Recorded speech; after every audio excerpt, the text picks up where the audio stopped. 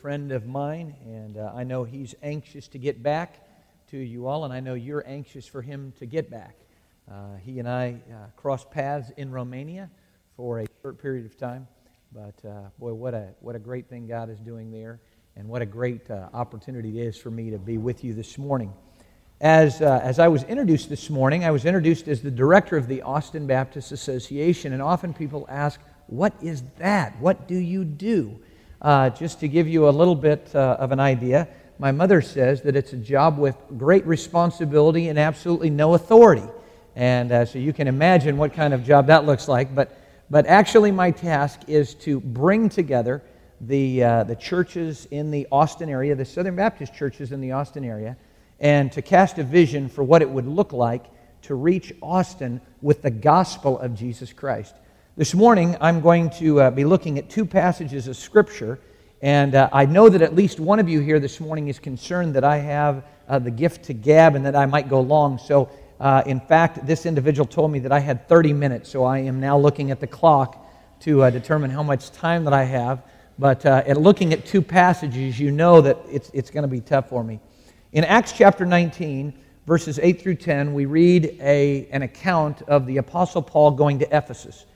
And I think it, in some fashion, gives you an idea as to what it might look like if the churches in Austin come together.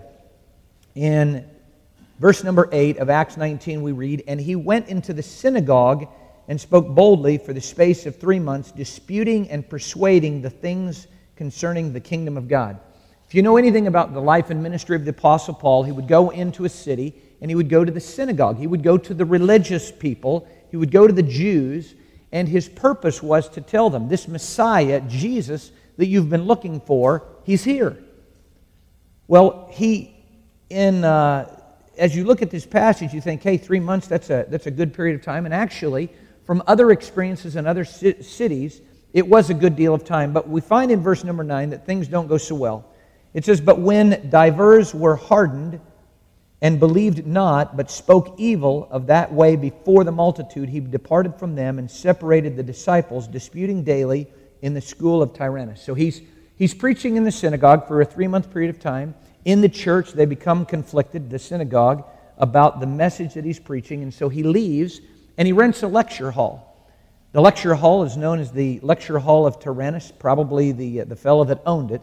And tradition tells us that Tyrannus probably operated this school, this philosophical question and answer kind of school, in the morning hours or in the evening hours when it was cool. And that the Apostle Paul probably got a good deal on rent and used it in the middle of the day, and he began to share with people the gospel, the good news of Jesus Christ. And verse number 10 is the part that I think is very instructive for us. And it says, "And this continued by the space of 2 years, so that all that which dwelt in Asia heard the word of the Lord Jesus, the word of the Lord Jesus, both Jews and Greeks." The Apostle Paul comes to Ephesus. His intention is to share the gospel, the good news of Jesus Christ, sharing with them that Christ has come in the form of Jesus Christ, and that he wants everyone to hear the word. And not only does everyone in Ephesus hear the word, not only does everyone in Ephesus hear the gospel, but it says that everyone in Asia. So as the director, your director of the Austin Baptist Association, my question to you is this: what would it look like if every person in Austin, Texas had the opportunity to hear the gospel, the word of Jesus Christ? And we began to scratch our head and we began to say, well, how would we do that? Or if you're like Nicodemus, you would say, how would these things be? How can we do that? How can this be accomplished? And I think it is accomplished as each one of us takes an opportunity to share the gospel from the perspective of our own life. It doesn't in any way change the gospel. The gospel is still the same. But the gospel in how has Christ entered my life? What has my life changed as a result of knowing Christ? And you and I, have an opportunity to come into contact with people that might not ever come to your church or come to Hyde Park Church or Dripping Springs Church or Hill Country Church or any of these other churches. And if God was good in providing the opportunity for everyone in Asia to hear the gospel, the word of the Lord, Wouldn't it be great and everybody in Austin to do the same thing, and Central Texas and the United States? And so my encouragement to the churches of our association is this: please be generous gospel sowers, gospel presenters, that everyone might hear the good news of the Lord. Now, with that in mind, I'm going to ask you to turn over to John chapter 4. And in John chapter 4, we have an encounter of Jesus with the woman at the well at Sychar. You say, David, how in the world are you going to connect these passages of Scripture? What is the overlap there? Well, often when I talk to people about sharing their faith, about sharing the gospel, people say this. They say, that's a difficult thing. I don't know if I'll do a good job of it. I don't know if I'll mess it up. My goodness, wouldn't that be terrible if I were to share the good news of Christ and somehow somebody, they for sure didn't want to accept Jesus Christ. And I want to assure you this, that if you go in the Father's strength, if you go prayed up as you present the good news of the gospel of Jesus Christ, the Lord will be faithful, that His word will not return void. He will be faithful that person will kind of grow, if I can use that analogy, in their understanding of who God is. See, for many of us, when we think of evangelism, we think of this. We think of meeting someone, helping to present to them the fact that they need a Savior, that they are a sinner, that we work them through maybe a gospel presentation or the Romans Road or a series of verses, and that evangelism is not complete unless we get to the point that at the end of that conversation, that person has made a commitment, giving their life to Christ. And I want to submit to you that there are times when you and I will have conversations with people where that from beginning to end could take place. In fact, I see my father as one such person. He has a real ability. He has a real listening heart to be able to engage people in conversation. And it's not uncommon to find him over the course of a 30 or a 45 or an hour time period, engaging someone in a conversation about the gospel, and that person coming to a point of saying, you know what, that's what I need in my life. That's a decision that I need to make. But not all of us are like that. Not all of us have been wired to be able to lead folks in that kind of way. And what I want to suggest to you is that if we would just begin having spiritual conversations, if we would just begin the day, begin the week, begin the month, begin the year, saying, Father, if you see fit, bring me into relationship with people that I can share my faith with. Now, in John chapter 4, Jesus and His disciples are on their way to Galilee. And they choose a pretty interesting route. If they would have plugged it into GPS, the GPS would have said, hey, this is the best route to take. But as Jewish people, it was a no-no for them to travel through Samaria. Jesus and His disciples travel through Samaria, and at about noontime, they stop at a well. It's interesting, Jesus sends 12 of His disciples in to get lunch. I can't imagine it taking 12 men to be able to go and buy lunch, but I think Jesus had an idea that these guys would have messed up the conversation, and so He sent them on their way, and He engaged probably the only person that was at the well. I don't know if you're familiar with the story, and I'm going to describe the story, but then I want to read it for you out of John chapter 4. The reason that this woman is there at the well by herself is because her reputation is so bad, even the city people don't want to hang out with her. And so they say, listen, you don't need to come get water in the morning. You don't need to come in the evening when it's cool. You can come in the middle of the day because you won't have to interact with anybody. Nobody will talk to you. And so Jesus, who is a Jew, interacts with this woman who is a Gentile or a Samaritan. Jesus is a religious leader. He's not supposed to be talking to women. No offense to you ladies. Jesus is, by reputation, a very holy, righteous person. This woman has multiple husbands in her history. And yet Jesus takes the opportunity to talk to her and to share the gospel, the good news. So what I want to do is I want to read the passage, and I want you to hear the way that Jesus interacts with this lady, and I think it's instructive for us. Each one of us are traveling through life on a daily basis, and we encounter people. When we encounter people, are we just glad when we can move on and go to the next activity or the next job or the next thing that we're going to do? Or do we intentionally say a prayer and say, Father, could you use me in the life of this individual? And God, if you've brought me into contact with this person, how could I share the good news of the gospel with this individual? So let me read for you the passage of Scripture, and then we're going to come back and we're going to look at it. It starts in verse number 3, and I'm going to read a large passage of Scripture, so stay with me. John chapter 4, beginning in verse 3, it says, He left Judea and departed again into Galilee. So he's in Judea, he's going to Galilee, and he must needs go through Samaria, which basically means Jesus made a decision, I'm going through Samaria on this trip. Then cometh he to a city of Samaria, which is called Sychar, near the parcel of ground that Jacob gave to his son Joseph. Now Jacob's well was there. Jesus, therefore, being wearied with his journey, sat thus on the well, and it was about the 6th hour. It was about noontime. There cometh a woman of Samaria to draw water. Jesus said to her, Give me to drink. Interesting. He meets a woman, has no relationship with her, and listen to the request that he makes to her. For his disciples were gone away unto the city to buy meat. Thus saith the woman of Samaria unto him, How is it that thou, being a Jew, askest me of a drink, which am a woman of Samaria? For the Jews have no dealings with the Samaritans. So already you see that this woman understands that this interaction is very unusual. He's a Jew, she's a Samaritan. He's a man, she's a woman. Why are you talking to me? Jesus answered and said unto her, If thou knowest the gift of God, and who it is that saith to thee, Give me to drink, thou wouldest have asked of him, and he would have given thee living water. The woman saith unto him, Sir, thou hast nothing to draw with, and the well is deep. For whence then hast thou the living water?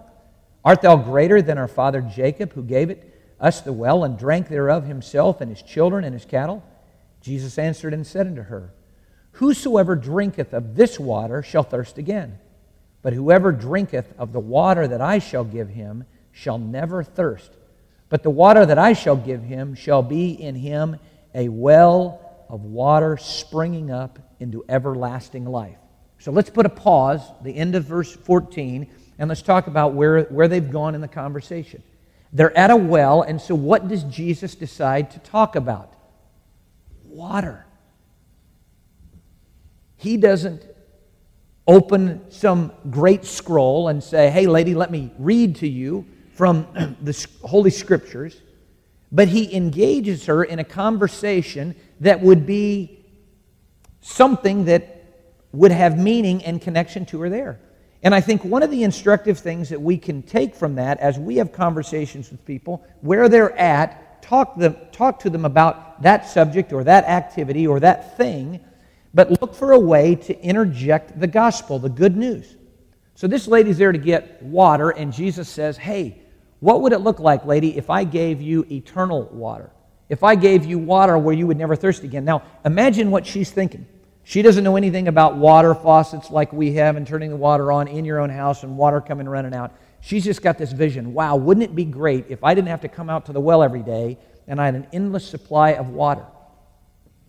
So Jesus begins to plant the seeds of the gospel with this woman, and it all begins at the very beginning with her engaging her in a conversation and said, Hey, could I have a drink? So let's go back to the passage. Verse number 15, the woman saith unto him, Sir, give me this water that I thirst not, neither come hither to draw. Now it's interesting. Jesus has an open opportunity at this point to begin to explain to her who he is, that he's the fulfillment of the Messiah and all the things related to that. But he continues to engage her in conversation. Jesus said unto her, Go, call thy husband, and come hither. The woman answered and said, I have no husband. Jesus said to her, Thou hast well said, I have no husband, for thou hast had 5 husbands, and he whom thou hast is not thy husband. In that saidest thou truly. So here's what's going on in the story. Jesus asked her to go get her husband. She said, I don't have a husband. Jesus says, You've spoken correctly, you've spoken truly, you've had 5. Now imagine what she's thinking. Who in the world is this guy? Has he been reading my Facebook post? Now, see, I thought I'd catch you guys awake there a little bit there. No. But he knows something about her, and so she's intrigued. And what Jesus is doing is he's involving her in the conversation. He's talking to her about everyday kinds of things, and he is presenting the gospel to her. Now, I know what some people say. Well, man, if I were Jesus, I'd do a whole lot better job than I would do in a spiritual conversation with people, and you're right. But God's Spirit indwells you, and if He indwells you, He's going to give you strength as you begin to share. So let's go back to the story. Verse number 19. The woman said unto him, Sir, I perceive that thou art a prophet. Now, I would say, duh, hello, yeah, this guy's pretty smart. How is it that he knows these things? So what she decides to do is she decides to ask him a religious question. Now, so many people that I talk to about sharing their faith, about having spiritual conversations, they say this: I would have spiritual conversations, but if I have a spiritual conversation with somebody, what if they ask me a question that I don't know the answer to? Okay? Here's my answer. You're going to want to write this down because this is brilliant beyond words. If somebody asks you a question that you don't know the answer to, here's what you say. You ready? I don't know the answer to that. Yay! Aren't you blessed beyond words? I don't know the answer to that. But the good thing is, I've got a really smart pastor, and he will know the answer, and so let's go and talk to him, and he can help you with that. Folks, don't allow yourself not knowing the answer to a question to shy away from the opportunity to share Jesus Christ with people. Often people will ask me questions, and I will at times struggle with answers. And there are times when I'll tell people, you know what, I don't know the answer to that. I'll check into it for you. Sometimes it's a very specific question related to their life or something that they're dealing with, and they want somebody to give them a definite answer that they can kind of hang their hat on. But oftentimes, I kind of do what I call a redirect. And I'll say, you know what, I don't know the answer to that, but let me tell you what Jesus has done in my life.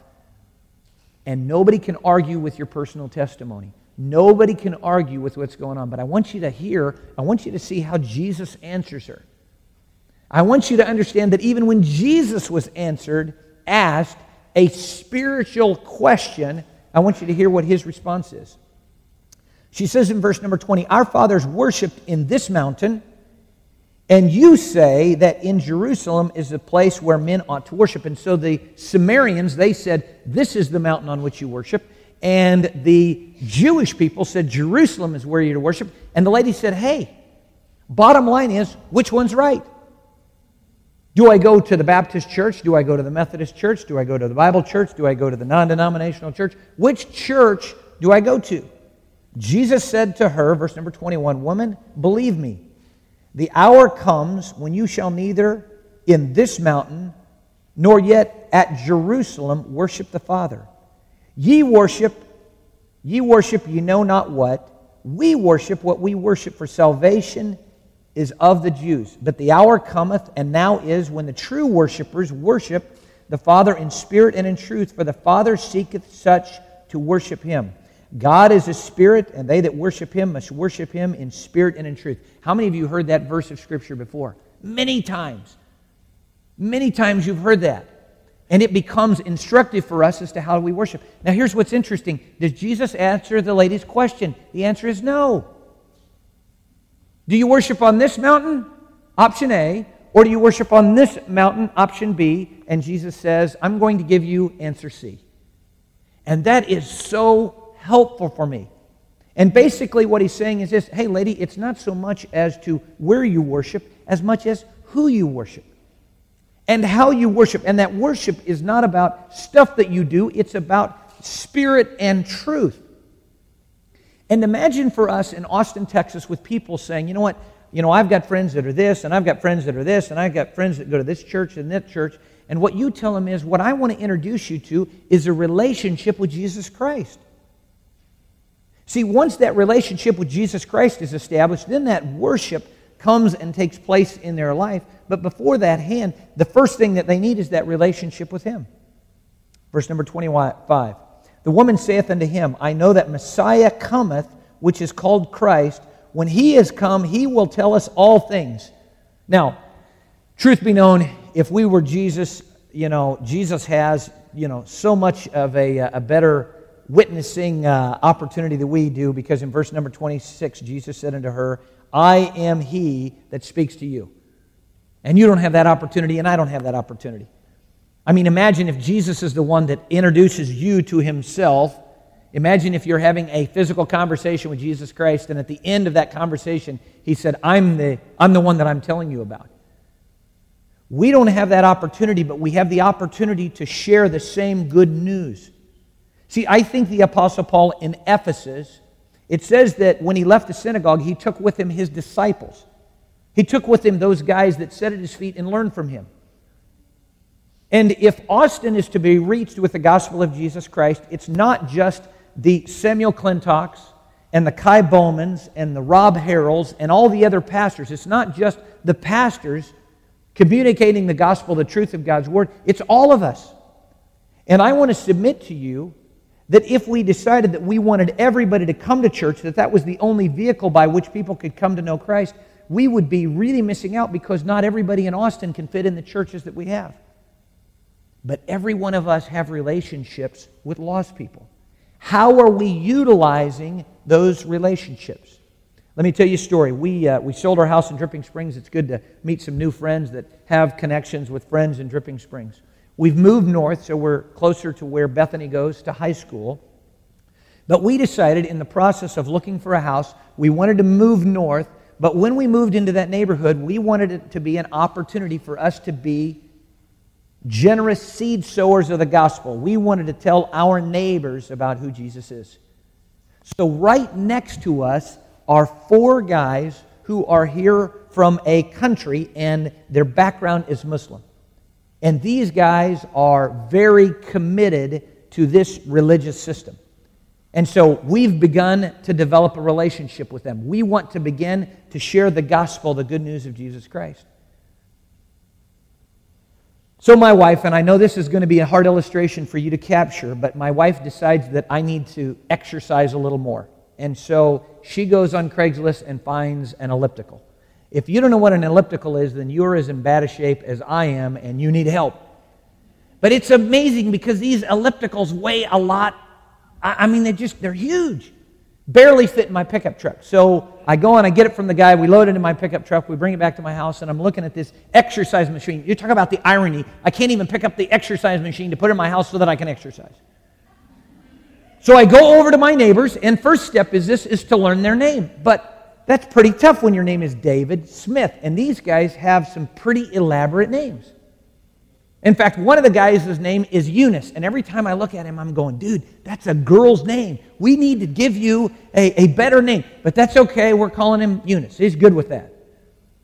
So these guys helped me to put the elliptical into my house. And being a good neighbor, I said, hey, I know you guys are 4 bachelors over here. Would it be okay if I buy you guys a pizza, for your work? I mean, that's good American stuff, don't you think? This means yes, this means no. Yeah, that's good. It's good neighborly kind of stuff. And it was interesting. The guy said this: our religious beliefs prohibit us from eating pizza. And I think what he was saying was essentially this: I bet you're going to go get me a sausage or pepperoni pizza, and we don't do pork. Now, here's what was interesting. My response back to him, I said this. I said, you know what? I have some pretty strong religious beliefs. You all can kind of smile with me as I say that. And one of these days, I'd like to talk to you about your religious beliefs and my religious beliefs. And it's interesting because all of these guys are school teachers, and one of them is really good at math. And Bethany, I was teasing her the other day. I said, you're just making this up, because she is in like Algebra 2, I think. And she said, Dad, we're 1 week into school. She says, I'm already in trouble. So we are already going to our neighbor to get a little tutorial help there. And imagine we're going to have an opportunity to share Christ with these guys, with the intent and with the hope that they change from this religious system, as Paul was going to talk to the Jewish people, over to Christ followers.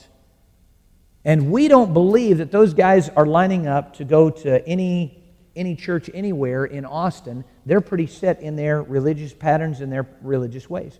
In fact, we've just started a new church in the old Palmer Lane Baptist Church. We're going to start a brand new church. We sent a flyer to 10,000 people in our neighborhood. I got a flyer myself. These guys didn't show up last night. See, I happen to believe that many of the people that you and I know are only going to come to faith in Christ, become Christ followers, as you and I take the opportunity to go and share the gospel with them personally. So one of the things that I want to ask you to do is this. I want to encourage you to adjust and alter your life pattern so that you come into contact with lost people. And that's exactly what Jesus did. Jesus could have traveled around Samaria to go to Galilee, but he altered his life to come into contact with someone who needed the good news of the gospel. So let me ask you, would you consider altering your life and your pattern so that you could come and engage lost people? My son, so very proud of him. He's at school, just headed back for his sophomore year. He's playing golf on a golf scholarship. Always good to save Dad a little money. And he's been working out this summer. And when he goes to work out, he goes and he works out and is developing relationships with other guys that are working out for the opportunity to share a gospel witness with these individuals. What can you do in your life? How can you reorient and adjust your life so that you can share Christ with other people? That's what Jesus did. The second thing that I want to encourage all of us to do is to start conversations with anybody. And you say to yourself, what would I talk to them about? Well, listen, just ask people questions and you'll figure out what they're interested in. You find a grandparent kind of a person, ask them about their grandkids, immediately their purse, their phone, their wallet is open and they're showing you a picture of your grandkids. Talk about grandkids. Talk about how blessed they are and how all these kinds of things. Have conversations with everyone, and in the midst of those conversations, look for ways in which you can interject the gospel. How Christ can show himself mighty and strong on their behalf. How Christ can be involved in their life. How Christ can be Lord of their life. And you would be amazed at the opportunities that you're going to have. And imagine if everybody in Park Hills Baptist Church began to have conversations with their neighbors, and if they are intentionally altering and adjusting their life, they're listening to the cues that people are coming back with, and then they're responding with the good news of the gospel of Jesus Christ.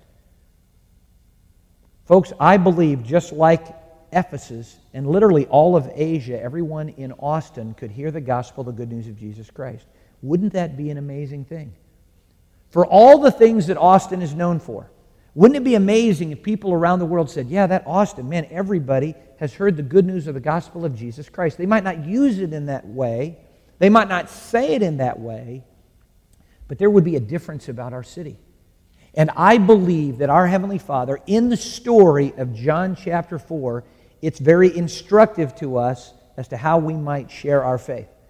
Now, just in case you're a little concerned, man, I'm a believer. I've been a believer for many years, and I don't feel real comfortable. Listen, Jesus has owned 12 disciples. He had to send them into town to get lunch because they probably didn't get it very well.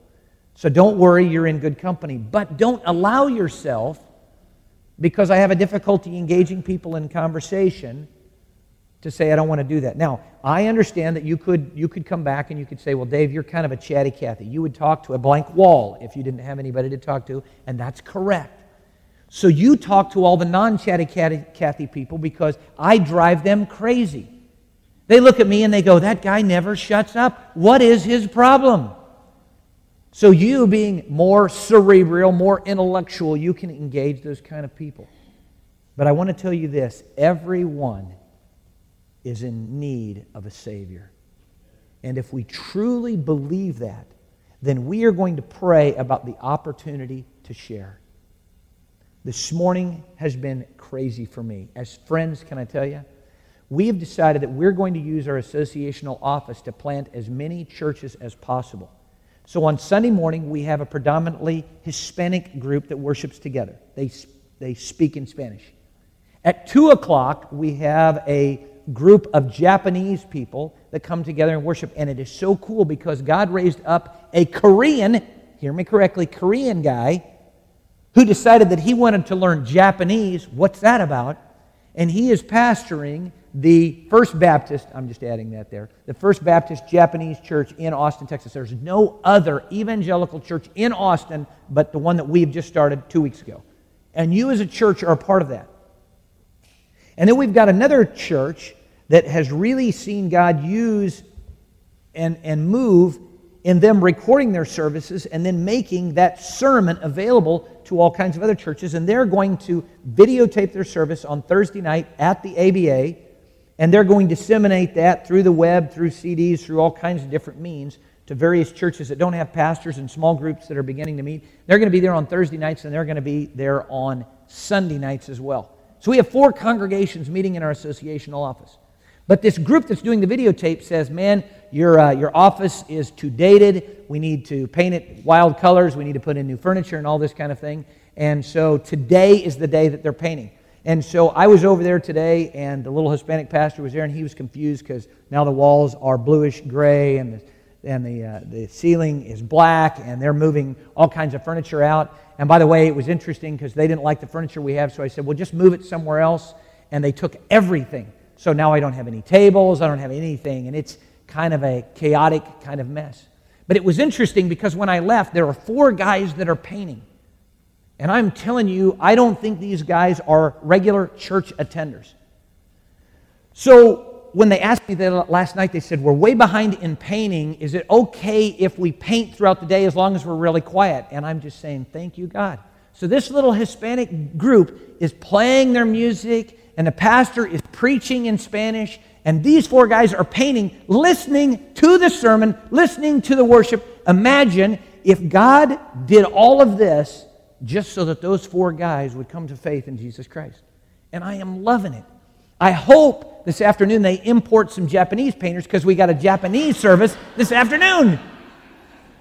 But see, you guys get it. Your laughter gets it. Wouldn't it be amazing if we all began to pray for each other and say, wow, man, I'm praying for you this week because I'm hoping in every interaction, in every relationship you come into contact with, you have an opportunity to share something about Jesus. And folks, I get excited about that. I believe that God has us in Austin, Texas for such a time as this, for the opportunity for us to share the good news of the gospel of Jesus Christ. I am so excited about your pastor's leadership in this place as he challenges you to be salt and light to this world and this community. Folks, what we have in Jesus Christ, everyone needs. Some of them just don't realize that because they've never heard the gospel. They are searching. They are looking for answers. And maybe it is that God's going to use you to share the gospel with them. Father, this morning, thank you for the opportunity, God, to open your word and look at John chapter 4. Father, I thank you that your son saw the importance of sharing the gospel, that he altered his travel plans, he altered his day, and God, he talked to somebody that he wasn't supposed to speak to. And God, this morning there are those of us here who are thinking to ourselves, there are people in Austin that I could never talk to. Yet, Father, I think your example in John chapter 4 is so extreme that really there ought not to be anybody that we could not engage in a conversation. And God, as we're engaging people in conversations, as we're talking to them about life, God, help us to be creative as to how to engage them with the gospel, with the good news of Jesus Christ. Father, everyone in Asia during the time of the Apostle Paul heard the word of the Lord. And Father, this morning we collectively ask that you, God, that you would be pleased to do that again. To do that again in Austin, Texas. And Father, may it not just land on Austin, Texas, but may it leak out to everyone in Texas and the United States and around the world. Father, may everyone have the opportunity to know you as their personal Lord and Savior. And Lord, if we truly love you, then this is not a difficult thing. Because Father, we talk about the things that we love. In fact, we can't be quiet about the things that we love. And so, Father, maybe it is this morning that what we need to do is to fall more deeply in love with you, because God, out of that love, out of that relationship, God, we just want everybody. We just want everybody to know of who you are. So, Father, as we respond to the Scripture today, God, may we respond in obedience. Maybe it is, God, that you're going to bring to mind some names of some individuals, some neighbors, some co-workers that we need to begin to intentionally alter our life and our schedule and our time so that we can begin to engage them in conversation. And God, help us to understand that it might not happen with one conversation or 5 conversations, maybe it's 50 conversations, but Lord, it's worth it. Everyone is worth it, Lord, and however long it takes, we are going to be faithful, we're going to be obedient, and we are going to be your spokespersons to share the good news of the gospel of Jesus Christ. Father, as we sing, may your Spirit bear witness with our spirit. May you tell us, God, how it is that we're to respond. God, for your glory and for our good, in your name I pray. Amen.